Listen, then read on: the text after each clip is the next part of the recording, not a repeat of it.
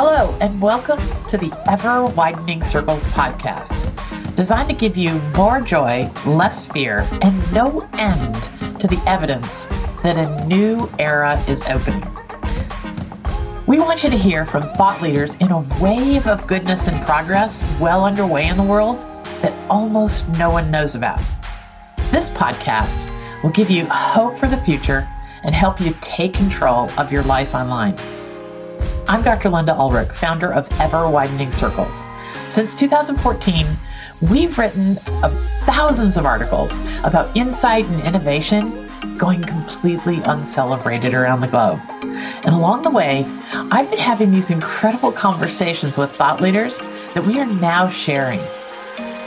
Today, we're going to meet Bill Courtright. Bill is a highly sought-after international speaker and a coach, specializing in the arc of concepts that can lead us to living better lives.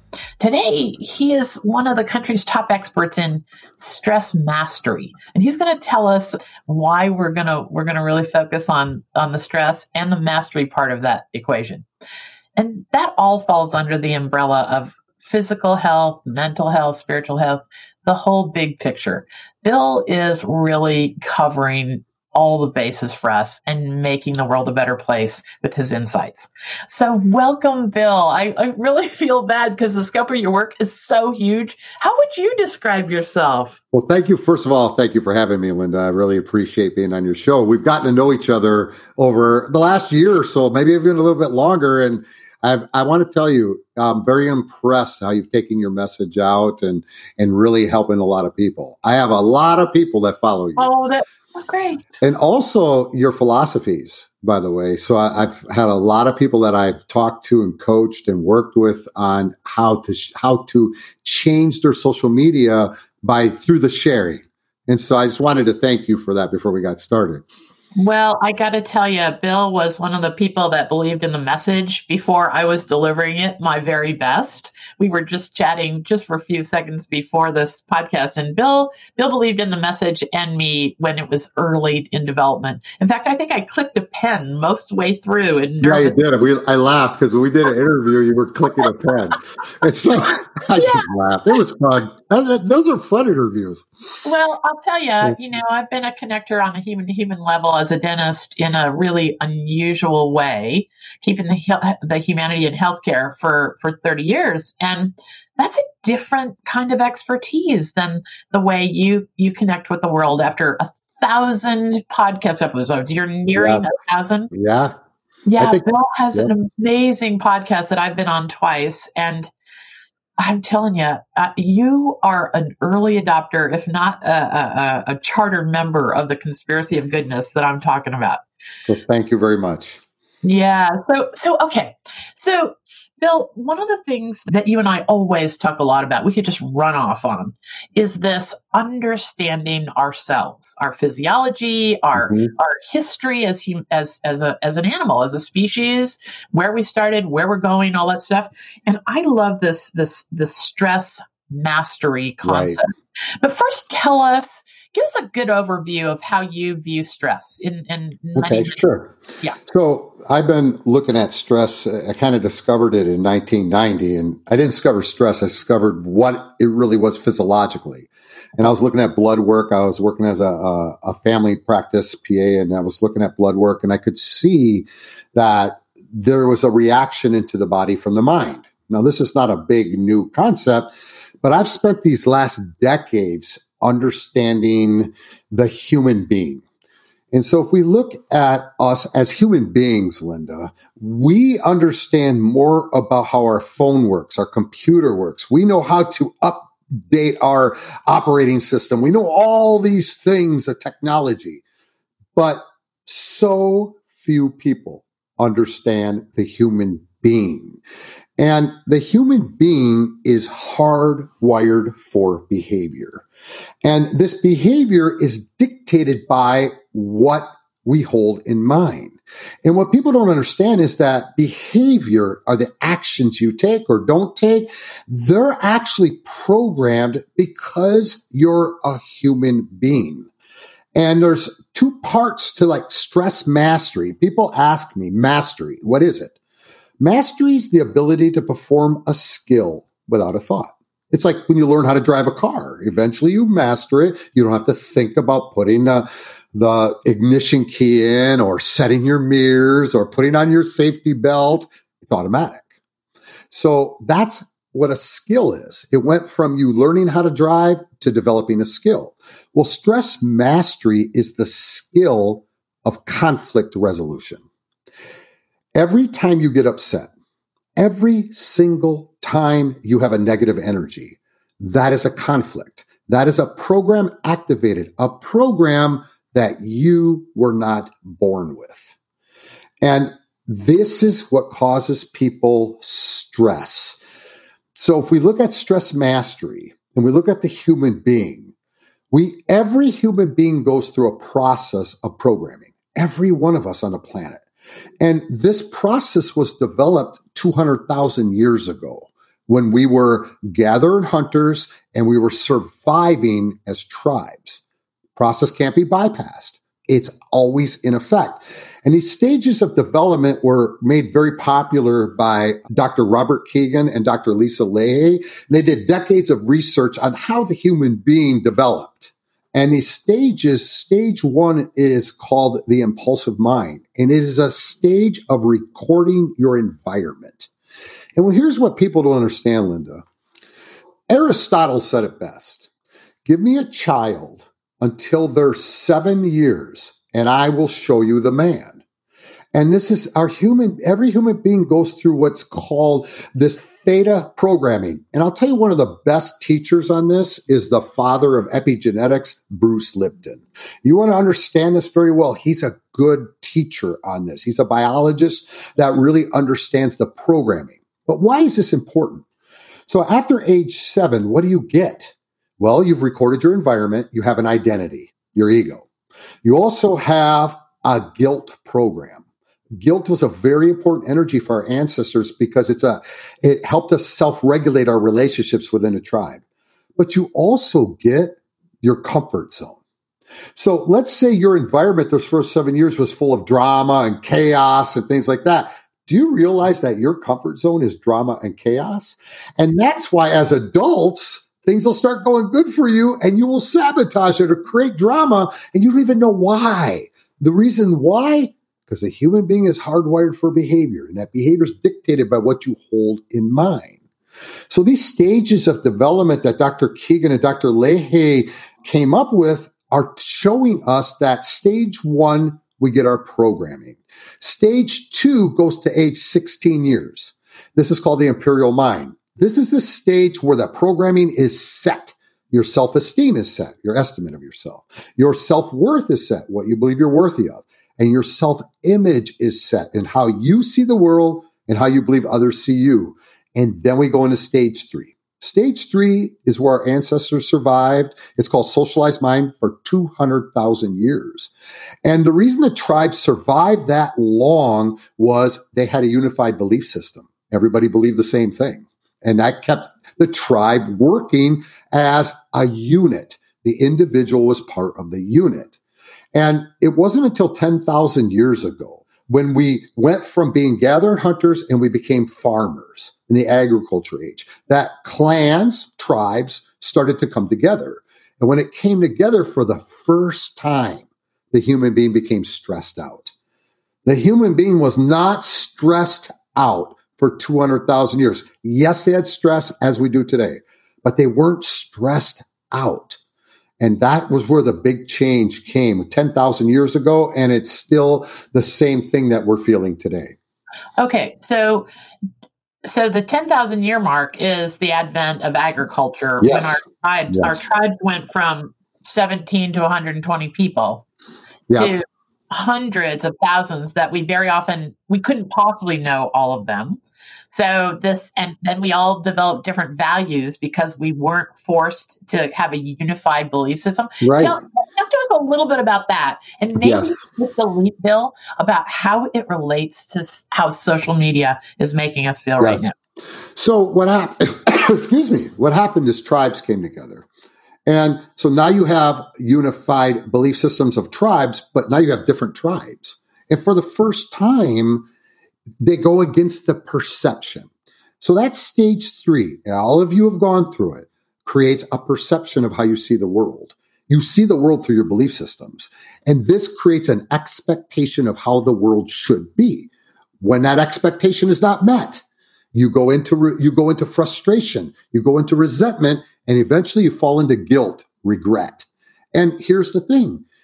We're hardwired for behavior. The behavior is dictated by what we're holding in mind. You're holding a perception of your world and how it should be in your mind. So 10,000 years ago, when clans all started to mix, we had different beliefs, we had different values, we had different ideas, we had different rituals, we had different caste systems. We had all this changed. Now, fast forward to today. Our body works exactly like it did 200,000 years ago. We have what's called the human construct. It's the operating system of the human being. And our mind gets programmed the same way it did 200,000 years ago. The human being is built for survival. And so when you see social media, if you're not working on yourself and understanding what we're talking about, the moment you see a post that you disagree with, you have stress. The alarm system goes off and it goes against how you perceive it should be. And you go into what's called defend and attack. And that's the conflict activated. And when that happens, you're not running, you're actually running your life. Your ego, your voice in your head is running the show, Linda. Wow. Now that is so, you and I did actually meet in March of last year. And that is so parallel to what I discovered on this journey to create this website, Ever Widening Circles, is that when we go to the internet on autopilot, we are using these operating systems that are 40,000 to 200,000 years old. Yes. When these parts of our brain were very useful, they protected us in a really physically perilous world. We don't survive without it. That's why it's so hardwired into us. So we have to, if you don't understand that, you're never going to find health. You're never going to find personal development, and you'll never find joy. You can't find love, joy, and peace if you cannot master who you are. And you're there. It's being blocked. Your awareness is blocked by all this programming of what you believe should be. And that should, the moment you step into a should, it's your perception. And you will defend and attack that perception if you are not awake. That's what I'm trying to do, is awaken people so they can see this and understand it. Because if you can understand why you do what you do or why you don't do what you should do, it helps you change. It's not you. Willpower is nothing to do with willpower, people. Nothing. You're talking to I was obese the first 20 years of my life. I lost 100 pounds 2 times. And then finally at age 20, I lose 123 pounds, and now I'm going to be 60 and I haven't gained the weight back. Did I all of a sudden get the willpower button? No, I started learning how to master stress. That's the key. Stress management doesn't work. It's impossible to work. Mastering stress is it's about building a skill of conflict resolution. Every conflict, if you resolve it, you can't be stressed out. It's impossible. To have a problem, you have to have a story. Ask yourself, who's telling the story? Pause, slow down. Look at who's causing that story, and you'll see a voice in your head. And that voice is telling you, wow, this is really bad. Or do you remember when this happened last year? Well, what if this happens again next year? And here we are, stressed out in reaction, defending and attacking. That's what we see going on in social media all day long. And then, of course, we engage in it when we go to the internet on autopilot and let these 200,000-year-old impulses in the driver's seat. Yes. This is just what my message is about.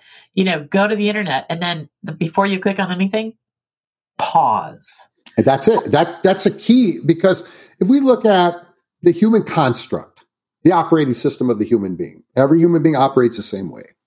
So when we look at, there's 5 parts to this construct. The first part is what I call the human survival system. It's your nervous system. You're either in the red zone, alarm system, or you're in the green zone, recuperation system. Now, here's the challenge. here's our biggest challenge as human beings is you can't stop stress. So we live through our perception. We just talked about the programming, Linda, right? We live through this perception. If anything comes into your environment, anything that does not match that perception, the amygdala, which is it's actually scanning your environment, sets off the alarm system. And it happens in 1/20,000th of a second. You can't stop it. And so this is what the construct looks like when this happens. Part one, the alarm system, red zone turns on. Part two is the stress loop. The program is held in mind, right? So it goes off in the head brain, communicates to the heart brain. The heart brain changes its variance and communicates back to the head brain. What is that? It's called a stress loop. You now feel the stress. And that brings you to part three. And this is important. This is the mind identity. In part three, the question is, who controls the conscious mind? Is it you or is it your ego? Because if it's the ego, that's going to enhance the red zone. And it's going to bring you to part four, the body identity. The body supports the mind. Over millions of years of evolution, the body is designed to support the mind. When that alarm system's going off, every cell in the body is getting you to fight or flight.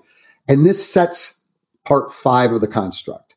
And it's called your identity base. When you're stressed, that identity base is event. You're in judgment, your perception, and you're in reaction. And when you're in that state, you're stressed out. You are not in control. Okay, let's rewind just a little bit. I've seen enough of your work so that I understand this red zone, green zone concept. I think it's really, really a great, I'm an artist, so I'm always thinking in terms of metaphors, analogies, mental pictures about the world around me.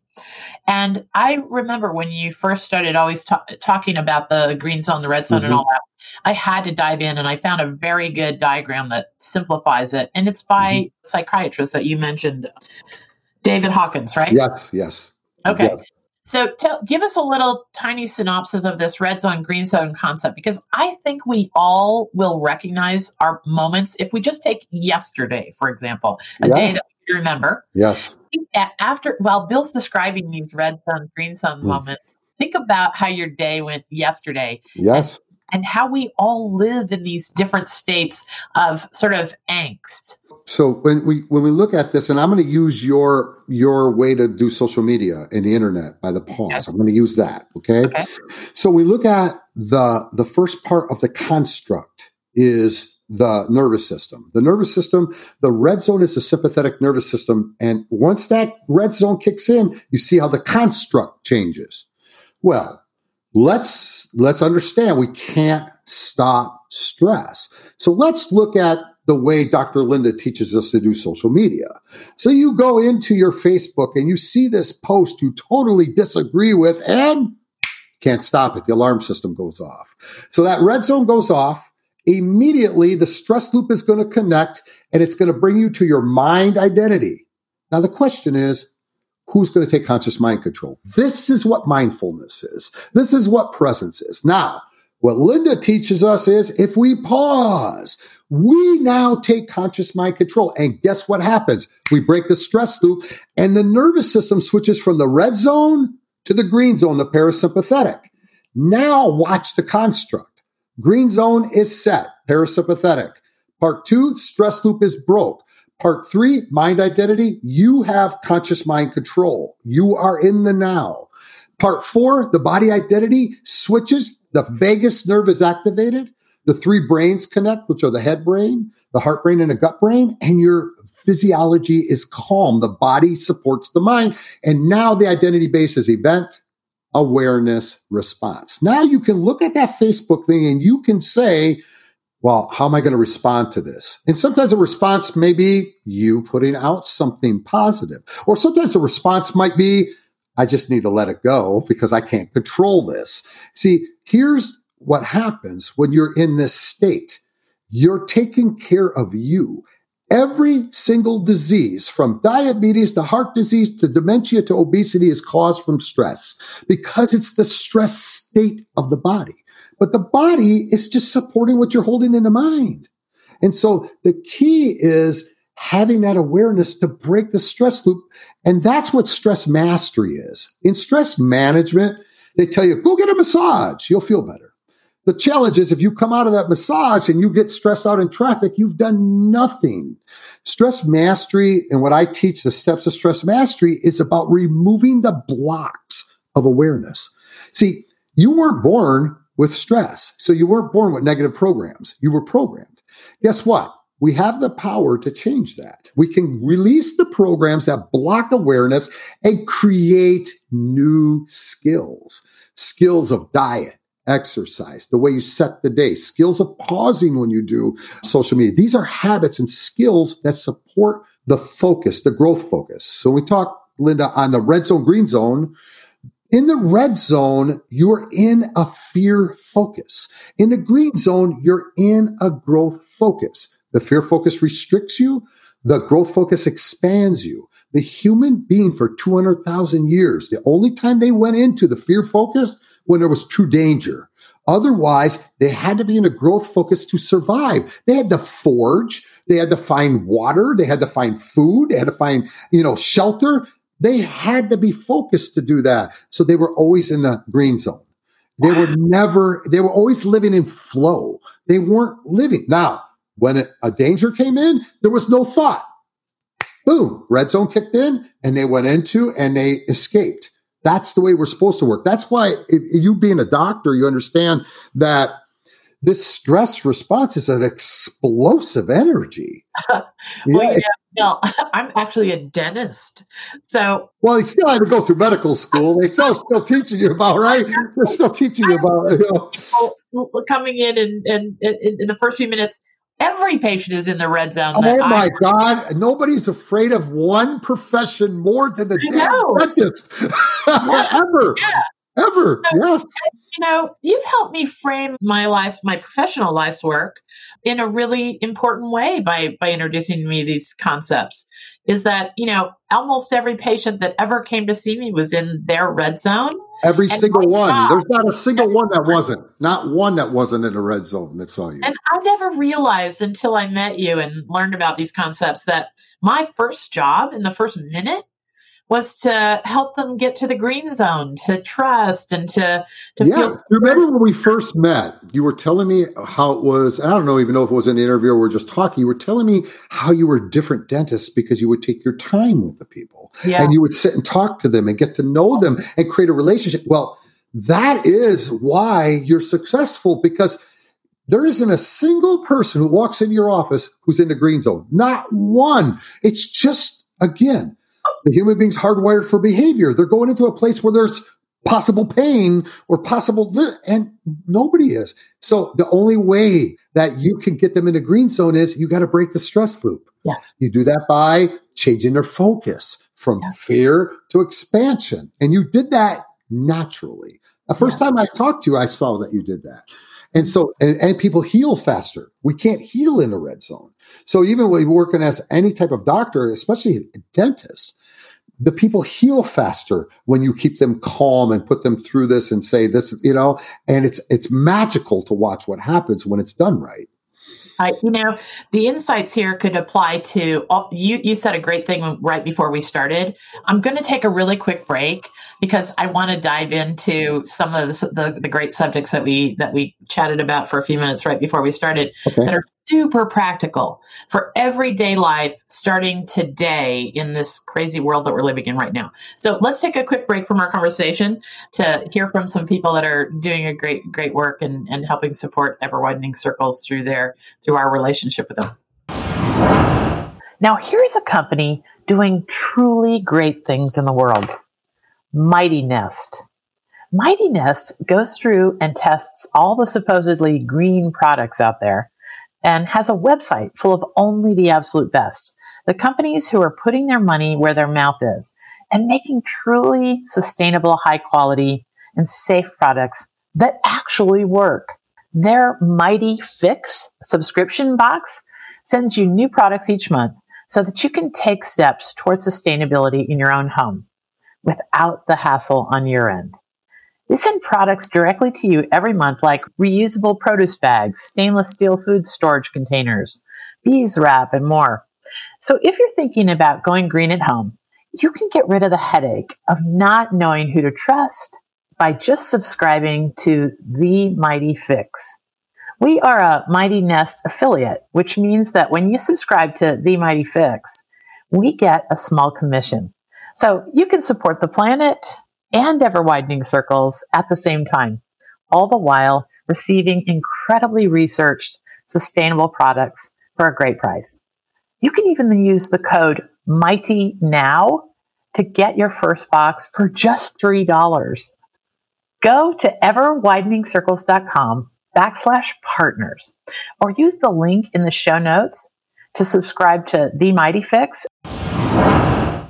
So great. All right. We want to get right into some practical advice for people. What we were talking about before the break was a lot of things to do with the kind of complexities that we're all dealing with every day right now.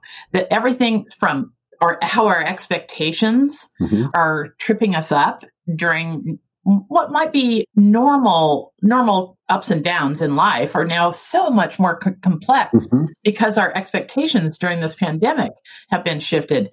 I want you to talk a little bit more because I heard your podcast the other day about expectations. It was marvelous. Talk to me some more about expectations. So anytime we set a should, a should is something that has to be tied to an outcome, right? So when we look at, this is the new year, and there isn't a single person on the planet who doesn't set New Year's resolutions, whether they formally do it or consciously do it or unconsciously do it. It's just part of the new year. That's the way it works. Now, when we do that, we set expectations. I'm fighting the first week of this new year, people, and I'm talking high level people. I'm talking people that run companies with thousands and thousands of people, can't get into the momentum. They're having trouble getting into the momentum in the new year. And the reason is because of the pandemic, it changed everything. And it's not changing back. It changed our culture of the way we communicate, the way we connect, the way we look at health. Everything's changed. So we have an expectation on New Year's Eve. Oh, finally, 2020's over. Oh, 2021's here. And guess what? It's the same. Exactly. Expectations. Now, there's a big difference between expectations and intentions. Expectation. When I set an expectation for my child, what my child had, this is what I expect of you, and they don't meet that, you automatically create resentment. And then you may say something or do something and you'll go into regret. So the expectation has a pendulum swing. I always talk about the red zone, green zone pendulum swings. That's a pendulum swing. So, but if I set an intention for my child, this is what I intend in this, and they don't do it, I can separate myself from being in a negative energy, and I can teach them from courage, from neutrality, from willingness, these higher green zone energies on how to get better. I still have an intention for their behavior because my job as a parent is to guide them in learning conflict resolution, right? So when we have expectations, and we do it all the time. So people go in and they go on a diet, they want to lose weight, they have an expectation to lose weight. And it's great the first couple of weeks. But what happens when you step on that scale after a few weeks and there's no weight loss? Well, you have an expectation. I should lose this, this, and this. And when it doesn't happen, you go in and you swing into frustration. Frustration is desire energy of the red zone, but it's a strong one that puts you in anger. Now you're mad. Oh, this damn diet doesn't work. This doesn't happen. And before you know it, you sabotage yourself, you binge, and then you fall into regret and guilt. Guilt, as we said earlier, is the anchor of the ego. It's what keeps you stuck. And so when we look at this and we think about expectation, people, you have to know how to set goals. Because if you set outcome-based goals, you will always be sad. Even if you gain $1 million, it'd be like, oh, that's it. Identity-based goals is about learning how to set the intention connected to these states of being. So what Dr. Hawkins, you talked on Dr. Hawkins, he created a map of consciousness. There's higher states and there's states of being. The challenge we have in our society is we have expectations instead of states of being. Expectation of love. And the moment that expectation is met, the person that you love this week, you hate next week. So love is an energy. It's a high energy. It's a 500 energy, but it's not an emotion. It's a state of being. Joy is not being happy. It's a state of being. Peace is a state of being. And so when people really are in love and they really have a lot of love, you can't put it into words. It's a state.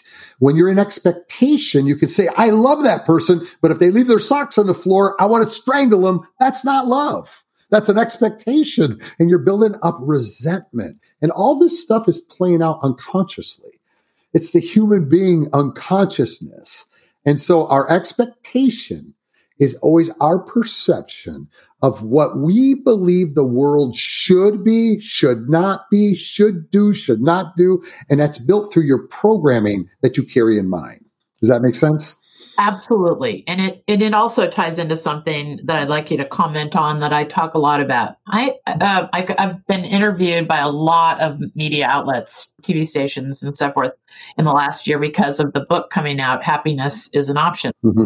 And I guess that's newsworthy in these times that someone should publish a book called Happiness is an Option.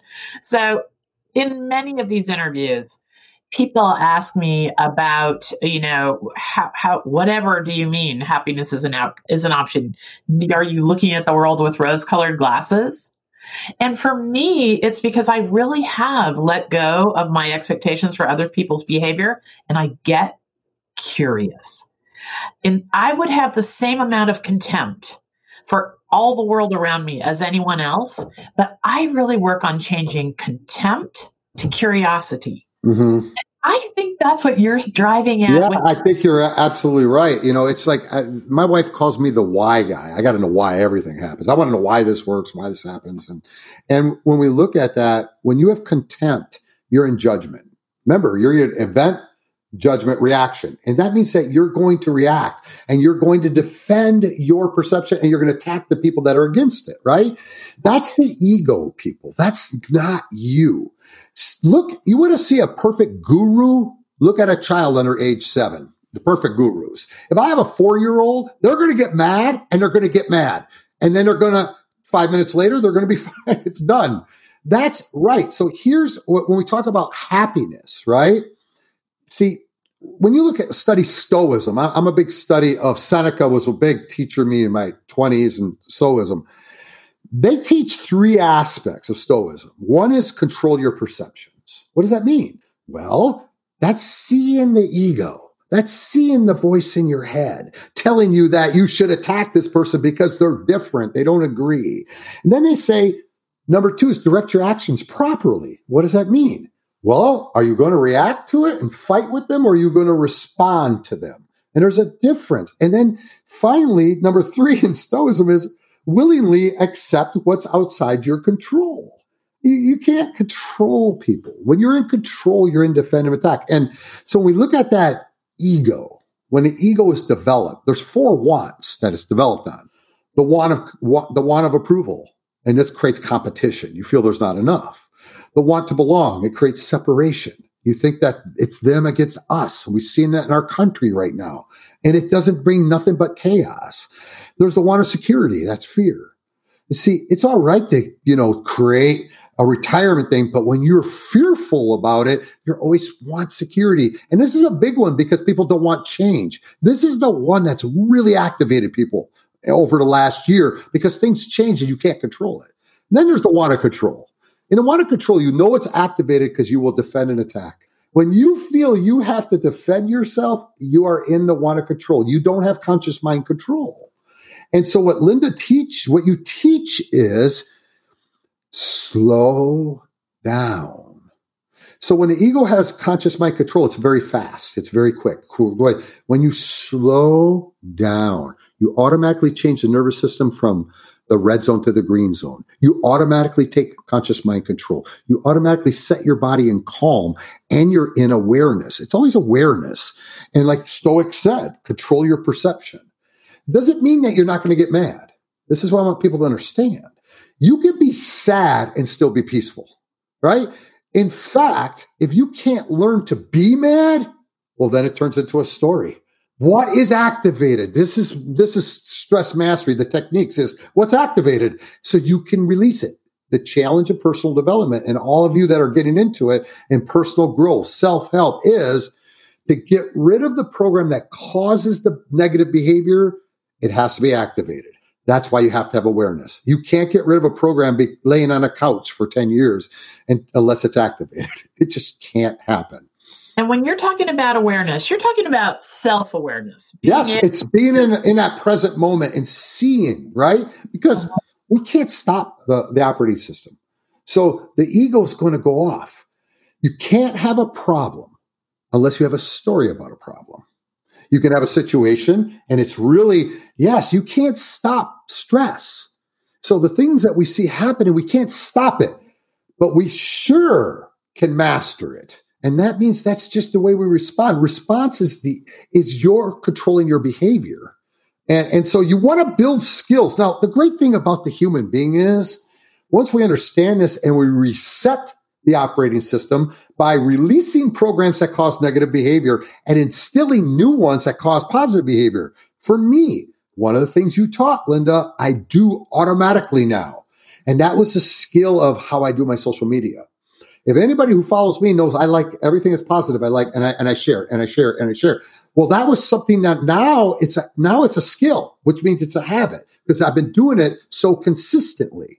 And so we have to understand that we want to create skills of diet. I don't have to think about my diet no matter what time of year it is. It's automatic. Skills of exercise, skills of getting up and working on yourself every day. I don't have to think about when to wake up and do this. These are skills. And if you can understand this operating system, it takes work to create habits and skills. And most people quit way too early. Yeah. Now, that is something that we could definitely talk about that you are very, very good at improving our way of thinking on, is getting over that hump, like being willing to do the work. Mm-hmm. You know, we have become a society that wants it all to work out right now. And yes. And we know that you can't be a good writer. You can't be that's what causes the failure. You were talking about doing your podcast, right? So yes.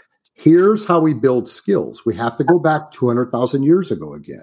And we have to see how is a human being wired to build skills or new habits. So when we start something new, it's a new year, you say, okay, I want to get up at 6 a.m. instead of 7 a.m. because I want to set my day, right? Simple thing. Now, the moment you do that, you're stepping outside your comfort zone. Everybody understands that. But here's the science behind that. When you do that and you start a new thing, you open up the prefrontal cortex of the brain. And neurons are going to that prefrontal cortex, right? There are testing periods of change. The first 30 days, you're going to feel resistance. You're going to want to hit the snooze. You're not wanting to get up. You're not wanting to get up. After 30 days, this starts to expand. So the prefrontal cortex is expanded through consistent new action. But you don't create a habit that way. At the 12-week mark of when you started, you're going to run into your first conflict. And that conflict's going to be boredom. People get bored. I'm bored with this diet. I'm bored with this. I'm bored. And they don't stay with something long enough to create the habit.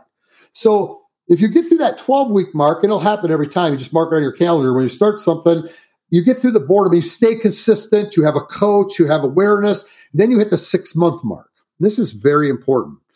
The 6-month mark is where I would gain all my weight back in the past. Why? Because I had imposter syndrome. And so what happens in imposter syndrome is I look in a mirror and I have a body that is light, weight's gone, but in my mind, I'm still fat. And we're hardwired for behavior by what we hold in mind. If we hold that picture in mind, that 6-month test, we will snap back all the way back to our habits. But what happens if you stay consistent for 1 year? So you stay consistent for 1 year, these neurons of the prefrontal cortex will restrict. These neurons become a program and get dropped into the subconscious mind. The human being is hardwired for behavior, and that is dictated by what's held in mind. Now you get up at 6 a.m., no alarm. It's easy. Pow, it's normal. Everything's normal. And it becomes automatic.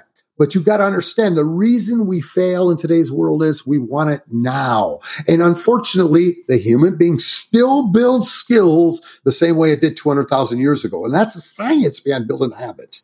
So you need to get in a community, get with a coach, get with a good friend, somebody that will keep you consistent. Because here's what I will tell you also. Those stages of development we talk about, that stage 3 is where we're supposed to stay, right? That's your perception. When you go to stage 4, we think, oh, comfort zone, no big deal. I'm going to step outside. No, it's a hill straight up. It's a mountain in front of you. And every single person who's going to try to create a new habit, a new skill, are going to fall. There's nobody who's not going to fall. And when you fall back into stage 3, the way you keep that prefrontal cortex working is you got to get right back up and start again. But let's say, well, you know, I fell. I'll start again next week, or I'm going to take a break. The moment you do that, the prefrontal cortex restricts and you go all the way back. And you got to start over again. And so when people hear, and the one program that keeps people locked in there is guilt. The ego doesn't want you to change. Every time you change, you're killing the ego off. And so what does the ego do? Oh, you failed. Oh, you shouldn't have done that. And think about the voice in your head, Linda. People on diets know this. Oh, you've been really good. You deserve a cookie.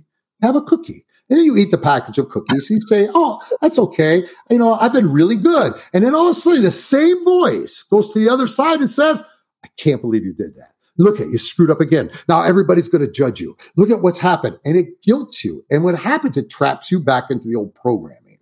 So you're absolutely right. It's why we don't create new habits, is because we can't change the operating system of the human being. We can't do it. There's no hacks. There's no shortcuts. All these people that are telling you that are lying to you, because it can't work like that. The human being is hardwired for behavior. And we're built for survival. We can't change that. We're not changing in 10,000 years. That took millions, and especially 200,000 years for the Homo sapien. The Homo sapien was 200,000 years ago. That's who we are today. We can't change it in 10,000 years. It's not going to. Well, and that's one of the points I always make, is that, you know, I tell the story of the conspiracy of goodness. And, you know, that is who we are. We are the milkman, the mailman, and the neighbor in the Le Chambon story. Some people know the story very well, that there was a small village called Le Chambon, France, that managed to save 3,500 Jews from the Nazi concentration camps. That no formal organization, this little tiny village hid thousands of people for years. And there's a story about an old man standing up at a meeting about World War II and saying, hey, do you think I could have saved an entire family in my home without the help of the milkman, the mailman, and the neighbors? No. For every one person saved, there were 7 who were rescuers. It was a conspiracy. Yes. And that's everything, right? That's everything. We don't have to be the one that goes out and saves the rainforest personally. But if we have some self-discipline, if we seek out somebody who's doing goodness in the world, and we can incorporate that into our habits and our everyday lives and support it in our online lives, we can make a difference in the world. And it's really so. Okay, so I'm not sure we actually touched on this stage 4 very well, because if we're all starting out in stage 3, and we want to be better people, we want to have an influence on our community or our better influence on our children. Tell me about this stage 4, because this is a place of friction for most of us. We have everybody.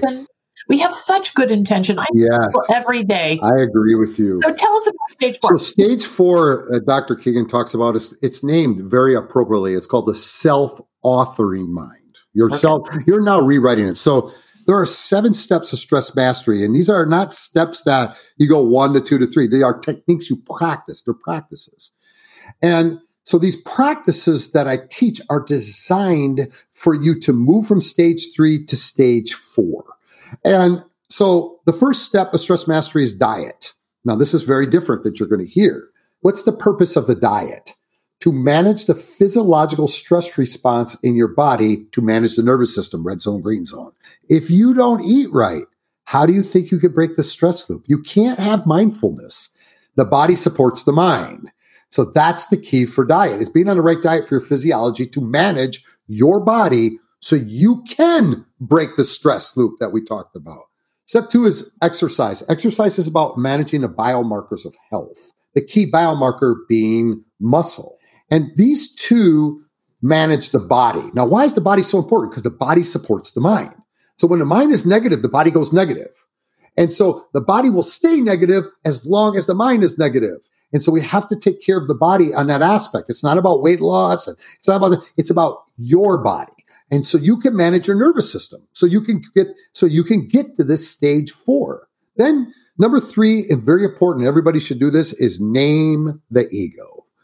You don't know you have a voice in your head till you stop and see it. Pause, slow down. I named the ego decades ago, in fact. His name is Barry. So when Barry's acting up and taking over conscious mind control, how am I supposed to break that third part of the construct if I can't see it? So I've created a name for it. When Barry's taken off, if I see it, I break the stress loop and I change the nervous system from red zone to green zone. So that's number 3. Now, number 4, we teach what's called the let go technique. And this actually removes the blocks of awareness. In other words, it's releasing the programs that make you negative. You weren't born with the negative. You understand? Nobody was born with it. So you're releasing them. This technique allows you to release them. Number 5 is the Green Focus Power Hour. This is how I have my early students start each day. And it's a series of 6 exercises that build skills that keep you in the growth focus. They support your growth focus.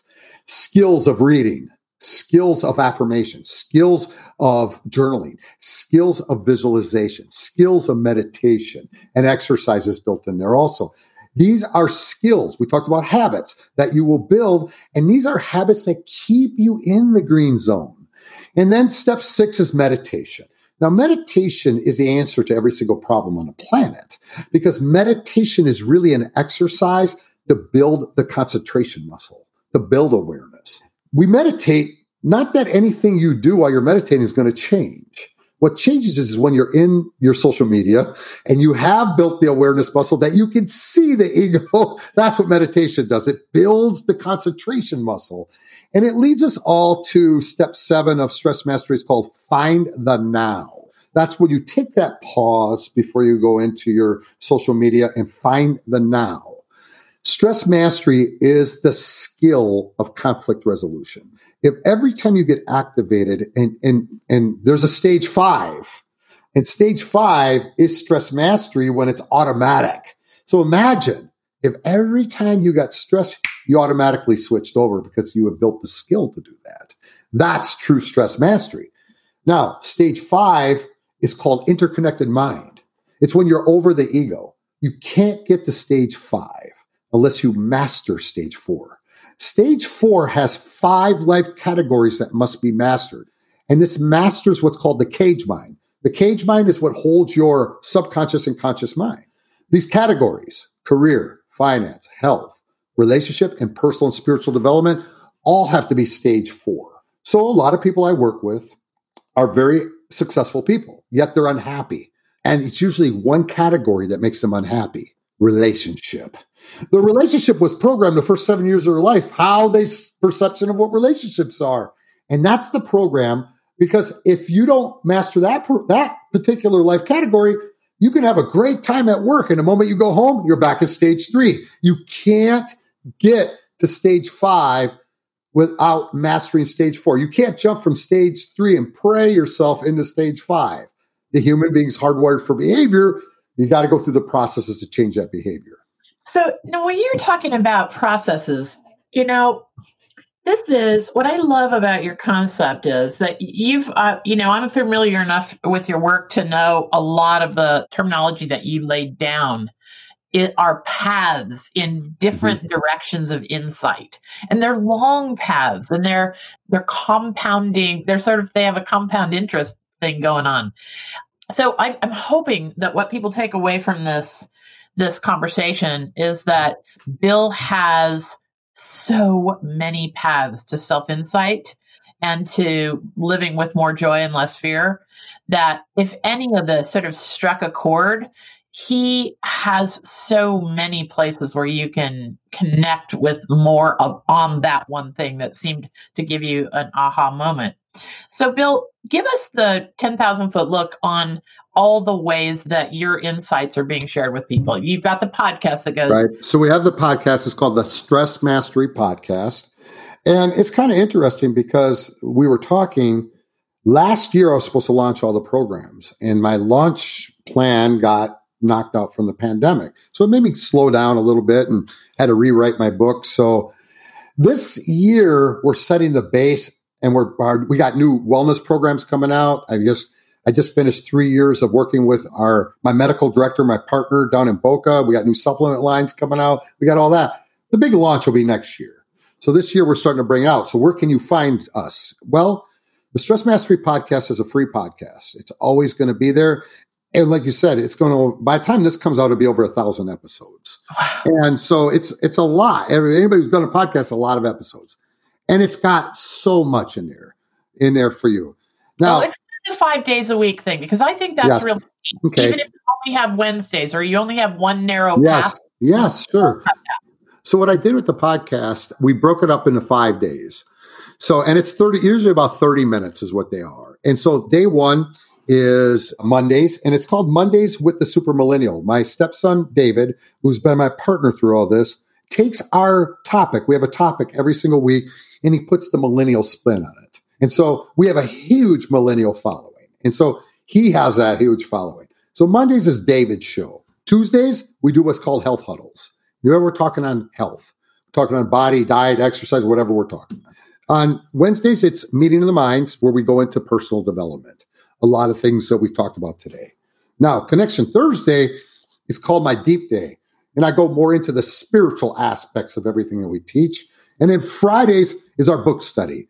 We'll take 3 to 4 books a year, and we will go through the entire book, and we will sit there and we will study with the audience and that. So that's the podcast. Now, the community. Before you go on, I want to put a plug in for your book study, because you have studied some really important books. 2 things that I want people to look at in the show notes that we've just barely had a moment to skim over is this concept of stoicism. Yes. Yeah. Most people have kind of heard. I have a good German aunt who people used to say, "Oh, she's so stoic." Well, stoicism is not a religion. It's a way of thinking about the world that's 2,000 years old and still relevant. So there is a lot that Bill does on stoicism that we can all learn from. That I'm really, really interested in this year. My husband and I start every day with a book on daily thought on stoicism. And you were doing things like Ryan Holiday's book, Ego is the Enemy. No, Stillness is, I've done Enemy. Yeah, gosh, it goes back. I've been so many years. I actually did The Ego's the Enemy, and I just finished his new one. I didn't realize, now that you mentioned it, I did both those books. Yeah. Did you do The Obstacle is the Way? I haven't done the book. In fact, if I reach behind me, it's sitting. So I am. So how did I get into Stoicism? Is that I'm very, very lucky in my life. When I lost my weight, I was in college, and I met this guy. And I lost the weight because I got diagnosed with diabetes, and the doctor flat out told me, I'm 20, told me you'll be dead or be blind by the time you're 35. That's how bad it was. So I'm 5'7", I'm 278 pounds, and I start losing weight. And I meet this guy in college. I'm up in Wisconsin, northern Wisconsin, and he's from California, and he was there just for a short time taking studies, and he was a bodybuilder. Now, the late 70s and early 80s, there's no books on body, but there's nothing. But he looked so weird, like, oh my God. And I followed this guy around for months. I absolutely stalked him because I wanted him to teach me. And he wouldn't talk. He was always very stoic, never really talked much and that. Finally, I bothered him so much, he took me in. And then he tried to kill me. But when I came back, he was so surprised that he took me and he mentored me. So before we worked out, now remember, I'm a 20-year-old kid, Linda. Before we work out, we always had to pause and we studied Seneca, who all this stuff. So I had to do what he told me, or I was kicked out. And there were no gyms, by the way. We trained in this guy's basement. There was no gyms in those days like that, right? And so we started always with meditation and studying Seneca. Now, I thought it was a bunch of crap. I'll be honest with you, because all I wanted to do is learn to work out. I'm a kid. And I was so excited. But it really would be years later that all of it started coming together for me. And so like I said, I like Stoicism. And in my coaching, I build it into my coaching because it's all about rational thinking. It's all about everything I just talked about. It's about really mastering the human being. It's really mastering the operating system of the human being. Like I said, it's about controlling your perception. It's about directing your actions properly. It's about willing to accept what's outside our control. It's everything to let go. And so, yeah, I love Stoicism a lot. And Bill's an author in his own right of some amazing books. Mm-hmm. If you had to say now, see, I'm always trying to get people started on a path, Mm-hmm. So, if people want to start learning more about your work, what book of yours do you think would you like them to start with? Would you recommend? Probably the 10-minute life plan teaches you about the green zone and things like that. Yeah. But I think, because even that information, my original book sold 160,000 copies, came out in 2009, called The Stress Response Diet. You can't buy it anymore. I took it off the shelves. Mm-hmm. And the reason I took it out, I learned my lesson was because it's wrong.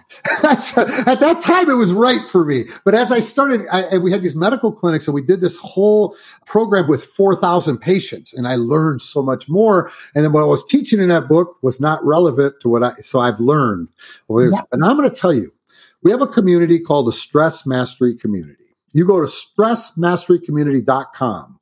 It's a paid community, but it's only $24 a month, just so you know. But you could come in for 30 days for free. You come in, and in there, I got all the courses. I've got everything in there for where you could find out your body type, what's the right diet. I got books in there on all this stuff. We got courses, and it works exactly like social media. So you have posts, you have coaches working in there, you have modules in there. It works. We have positive things going up. We have people airing things out. You have, I think, 7 countries, different countries in there, but you have a wide range of age groups. And it's something I haven't marketed yet. I have not marketed this because it's something that's going to support the new programs that I'm putting out, but it's just grown so well. And it works on your phone and your devices and everything else. You come in there. If you don't like it after 30 days, leave. It's okay. I made it so you can come in. You could take whatever you need out of there. It teaches them about the energies that Dr. Hawkins taught. It teaches them everything that we talk about. So basically what I get for coaching one-on-one, because I don't hold a lot, I get anywhere from $3,500 to $5,000 a month for coaching. This is everything I coach in there. Now, and you do have people that can keep you accountable, people that will work with you and everything else too. Well, we are looking for people. We were looking for the helpers right now. Mm-hmm. I am teaching people that's the way to recognize what to click on in social media. Mr. Rogers, right? Look for the helpers. Yeah, love it. His mother used to always say. Yeah. And so, that's why I wanted to chat with you on this podcast, because there are people in this world that are definitely the helpers. And some things that I do or you do or all the other wonderful folks that I'm interviewing on this podcast do are going to resonate for certain people at certain times in their life. Yes. But what I like about your work is that there's so many places to plug in that peace of mind is possible. Oh, yes. We were born to have peace of mind. We weren't born to struggle and suffer, people. We weren't. If you watch a child, they could be upset and they could be sad, but they won't hold that. And the reason they don't hold it is they don't have an ego. So they have conscious mind control. They don't have control because they're getting programmed, but we're not supposed to struggle and suffer. That's not what the human being was supposed to do. We were brought on this planet to fulfill our roles and our purpose for the betterment of the whole. And that's society now. We're not in tribes anymore, but we're in one big human being tribe. And that's what we're here for. And, that brings us to the last question I always ask people. In this tribe that I think that you're leading this group, I think that you're a charter member in the Conspiracy of Goodness because you've been working so hard for so long with so much rigorous intention to help people see a better world and live a better life. Tell me, so the byline of our everwideningscircles.com website is, it is still an amazing world. What proves to you, Bill, that it's still an amazing world? When I work with people and even people in the community, when I see them shift, when I see them create this awareness and they see, oh my God, I could change this. I don't have to suffer. So and that's another whole show. I grew up in a very abusive childhood, very physical and emotional abuse. And I didn't talk about that for decades. And then about 5-6 years ago, I started talking about it. And all of a sudden people came out of the woodwork is, how do you let that go? And when I see people let this go and they finally can wake up and be in peace, that is the most amazing thing to me. I call it shifting. The coach is called shift coaching. They shift their consciousness and they realize that, wow, I don't have to suffer. I don't have to struggle. I can live my life and have joy and peace. And it doesn't matter what happens in your outside circumstances. You control everything within. And when they get that awareness, Linda, I can't tell you how much I love to see that shift in people. And that does prove it's still an amazing world, that we can change. Everybody can. There's not a single person listening to this who doesn't have willpower. Not a single person listening to this who can't change. You have to understand why you do what you do. Forgive yourself for being human, I guess, because you can't change it. And then start your actions out. Start building new skills, one thing at a time. Name your ego. And just start seeing it. Now, it might make you a little maddening when you start to see how much that damn ego talks, but you're right. It's anybody can change. If I could do it, anybody can. That's why I tell people, come on, man. Really? I get to do what I do every day. I love waking up. And I didn't come from money. I didn't come from success. I didn't come from education. I came from a pretty interesting start, an interesting start. That's what I'll put it. As we almost all do. This is the thing that I think the last year has definitely brought a unifying notion to us all, that we're all ordinary people. Past our expertise, we're all ordinary people. We put on our pants the same way. The virus, there's nobody who gets to escape this by some level of privilege or anything else. So thank you so much. Thank you so much again for having me. We could talk for hours, as you could see. Okay, so I had 3 pages. I'm holding up three pages of notes that we didn't get to half of them. So we are going to have to do part 2. Anytime. I think so. That's only fair that you should do part 2 with me. That's it. Same thing happened on my show. It was like, oh man, we can't get this in. That's good though. That's a good thing. That's not a bad thing. So, we are looking for the helpers, the thoughtful people, and Bill Courtright is certainly one of them. So connect with Bill's work with any of the links below in the show notes. And thank you so much to our affiliate partners. They prove that it's still an amazing world too. So a couple of quick odds and ends for the ever-widening circles world right now. You've heard Bill and I talk about my book, Happiness is an Option.